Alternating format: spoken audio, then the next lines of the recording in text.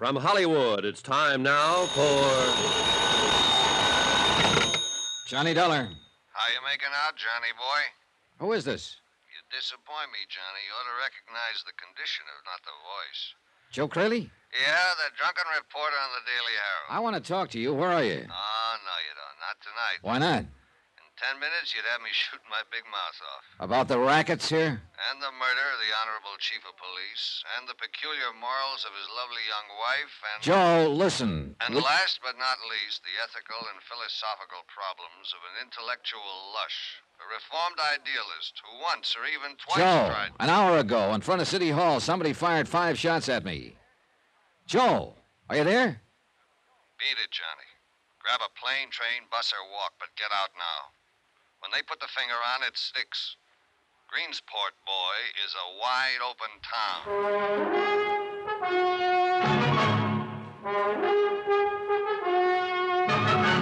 Tonight, and every weekday night, Bob Bailey in the transcribed adventures of the man with the action-packed expense account, America's fabulous freelance insurance investigator. Yours truly, Johnny Dollar.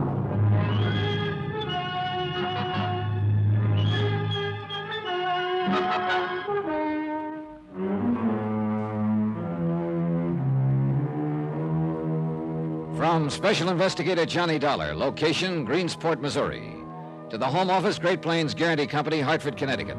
Assignment, the Open Town Matter. Expense account continued.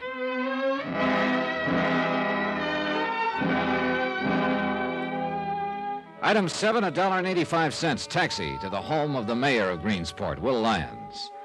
I decided to go straight to headquarters, so to speak. Joe Crayley, professional reporter and semi-pro drunk, might have been able to help, but I didn't know where to find him. So far, I had a lot of questions, no answers. Police Chief Ed Blake had been shot to death in his own home with his own gun. His young widow, Marty, and City Attorney Dave Sherman had been present and both told the same story, mysterious prowler. Supposedly, the prowler was Shorty Wells, an ex-convict with a grudge against the murdered chief. But Shorty was missing, and the case was at a standstill. So I went right to the top, to Mayor Lyons.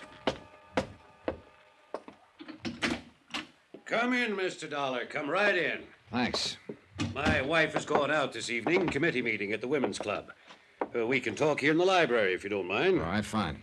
Take a chair there. Yeah, well, Mr. Dollar, I will say it's a pleasure to see you safe and sound. Oh, you heard about the shooting, then? I heard the shots from my office. Then the acting chief of police phoned me a few minutes later. Well, does he know yet who did it? Not the slightest. There were no witnesses. At least none who cared to talk. Car took off at high speed and then just disappeared. Like Shorty Wells. Fine. I sympathize with your feelings, Mr. Dollar. I'd feel the same way if I'd been made a target of. But you can rest assured, sir, that every facility of law enforcement in this town is working round the clock to bring the culprits to justice. Yeah, well, that's very comforting, Mayor. But actually, I'm not sure I was the target. What do you mean? Well, when I left you and Dave Sherman and came out onto the sidewalk, Marty Blake was waiting for me in her car parked at the curb. She'd been there about 20 minutes, she told me. Yes, but whoever fired those shots had the setup planned, worked out. And I don't think they could very well have planned it for me. Why not? My schedule wasn't predictable enough. They didn't know when I'd leave City Hall, whether I'd be alone or not, or what I'd do when I stepped outside. It's a point, all right. Marty, on the other hand, had been there for 20 minutes. Plenty of time to arrange the thing. But why? Why should anyone want to kill her? Well, there you got me. I don't know. After the shooting, of course, I had a police officer assigned to guard duty at her home, but I regarded it as merely a routine precaution. I was certain that the attempt was made on your life, Mr. Dollar. Well, those bullets came too close to both of us for very much peace of mind. Well, at least Mrs. Blake has protection now. Oh, yeah. Unless that police officer himself knocks her off.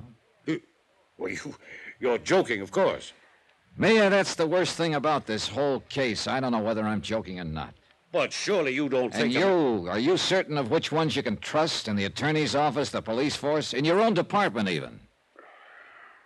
Not entirely, no. With the rackets as wide open as they are here, some of the men around you are bound to be involved. I know. It stands to reason. Every raid we've ever attempted has been tipped off before we even got started. Blake tried while he was alive.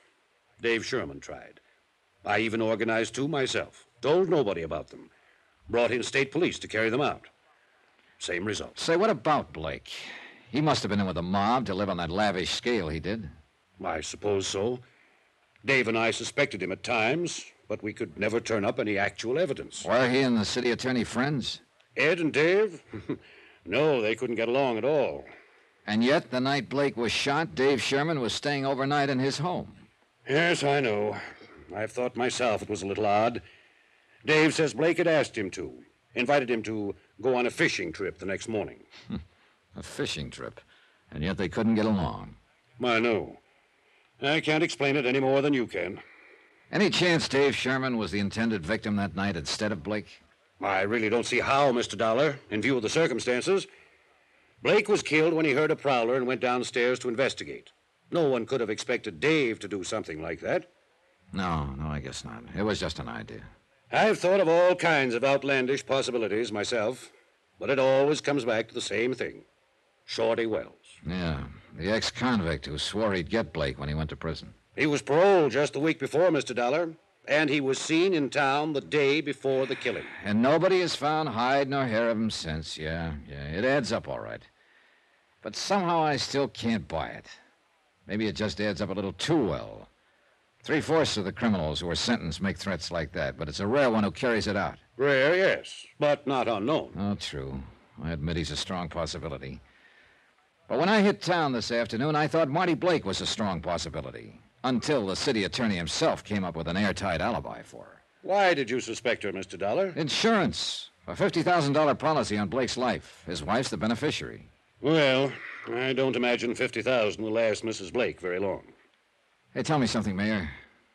Are she and Dave Sherman close friends? At one time, yes. In fact, Dave was pretty serious about her. But after she married Blake last year, Dave turned against her completely. I see. I don't think he'd risk an alibi for her out of friendship, if that's what you're thinking. Oh, I don't know exactly what I'm thinking. Mostly I'm just guessing. I've been doing that 2 years now, Mr. Dollar. Guessing, figuring, trying to spot the leader behind these rackets, not knowing which officials I could trust. Mayor, is Dave Sherman one of those you can trust? I'm not sure.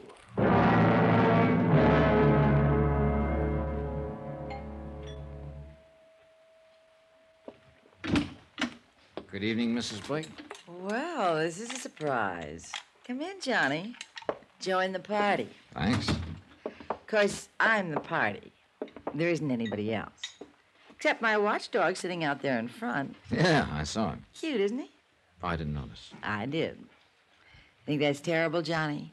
A girl who's been a widow 4 days noticing another guy. Why not? You didn't care anything about your husband. That's right, I didn't. Here's to all husbands. May they rest in peace. He's a cute cop, all right. You know what? I asked him to come inside and have a drink with me, and he actually blushed and stammered. Now, wasn't that cute? Devastating. Would you blush and stammer, Johnny? No, I'd take the drink. Which I will, by the way, if you don't mind. Here, make me another one, too. All right. What's the reason for this one-woman celebration, Mrs. Blake?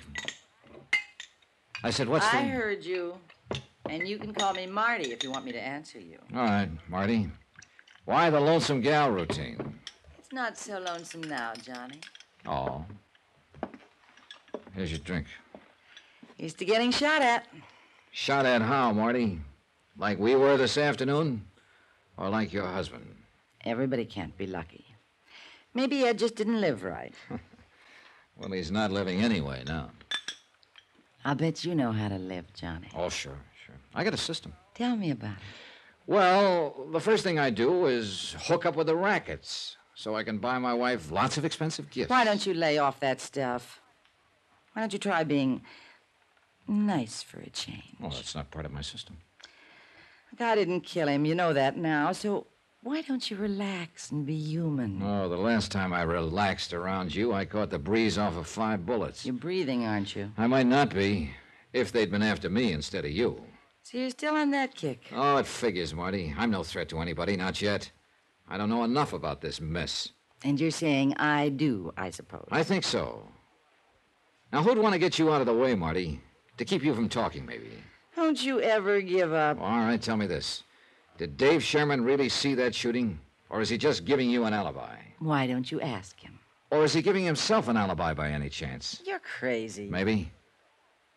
Where's Shorty Wells? What? I said, where is Shorty? I heard what you said. Well, then suppose you tell Get me. out. What are you so upset Get about? out of here right this minute. Get out, or so help me, I'll throw Take this- it easy, Marty.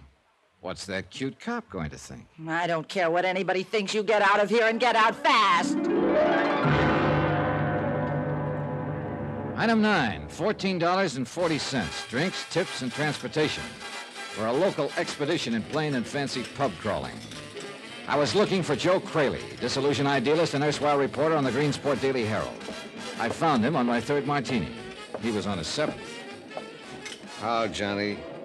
How'd you do it? To what? How'd you find me? Called your paper? They gave me a list of your hangouts. I had 4 more to go. A reputation is a wonderful thing. Keeps you from staying off the straight and narrow. He's looking at you. Right. Joe, tell me about Marty. Tell you what about her. Everything you know. What for? She's got an alibi. Oh, yeah, I know all that. But you still won't give up. Well, she hates champagne, but she always orders it. Why? Because it costs more. I see. She's every man's dream, Johnny. A pink and gold doll in spangled tights, and she's a 4-star tramp. She's an ex-dancer, isn't she? She's an ex-lot of things. Ex-girlfriend of Shorty Wells. Ex-girlfriend... Girlfriend of Shorty Wells. Sure. Ed Blake took her away from him. That's why Shorty threatened to kill him. Said Blake was framing him. Maybe he was, I don't know. Anything could have happened with the police they got in this town. Crooked?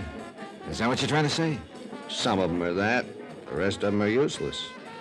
Like that business with the gun What gun?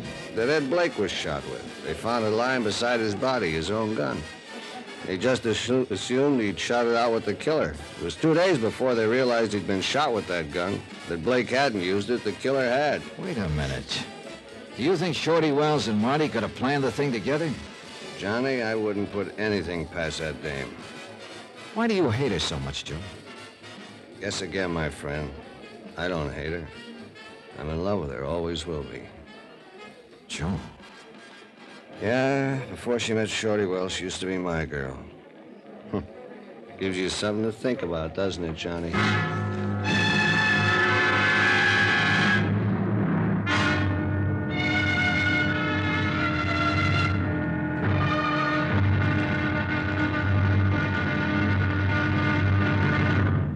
Now, here's our star to tell you about tomorrow's episode of this week's story. Tomorrow, a man with a gun, desperate, faces a blazing inferno and gambles his life. Join us, won't you? Yours truly, Johnny Dollar.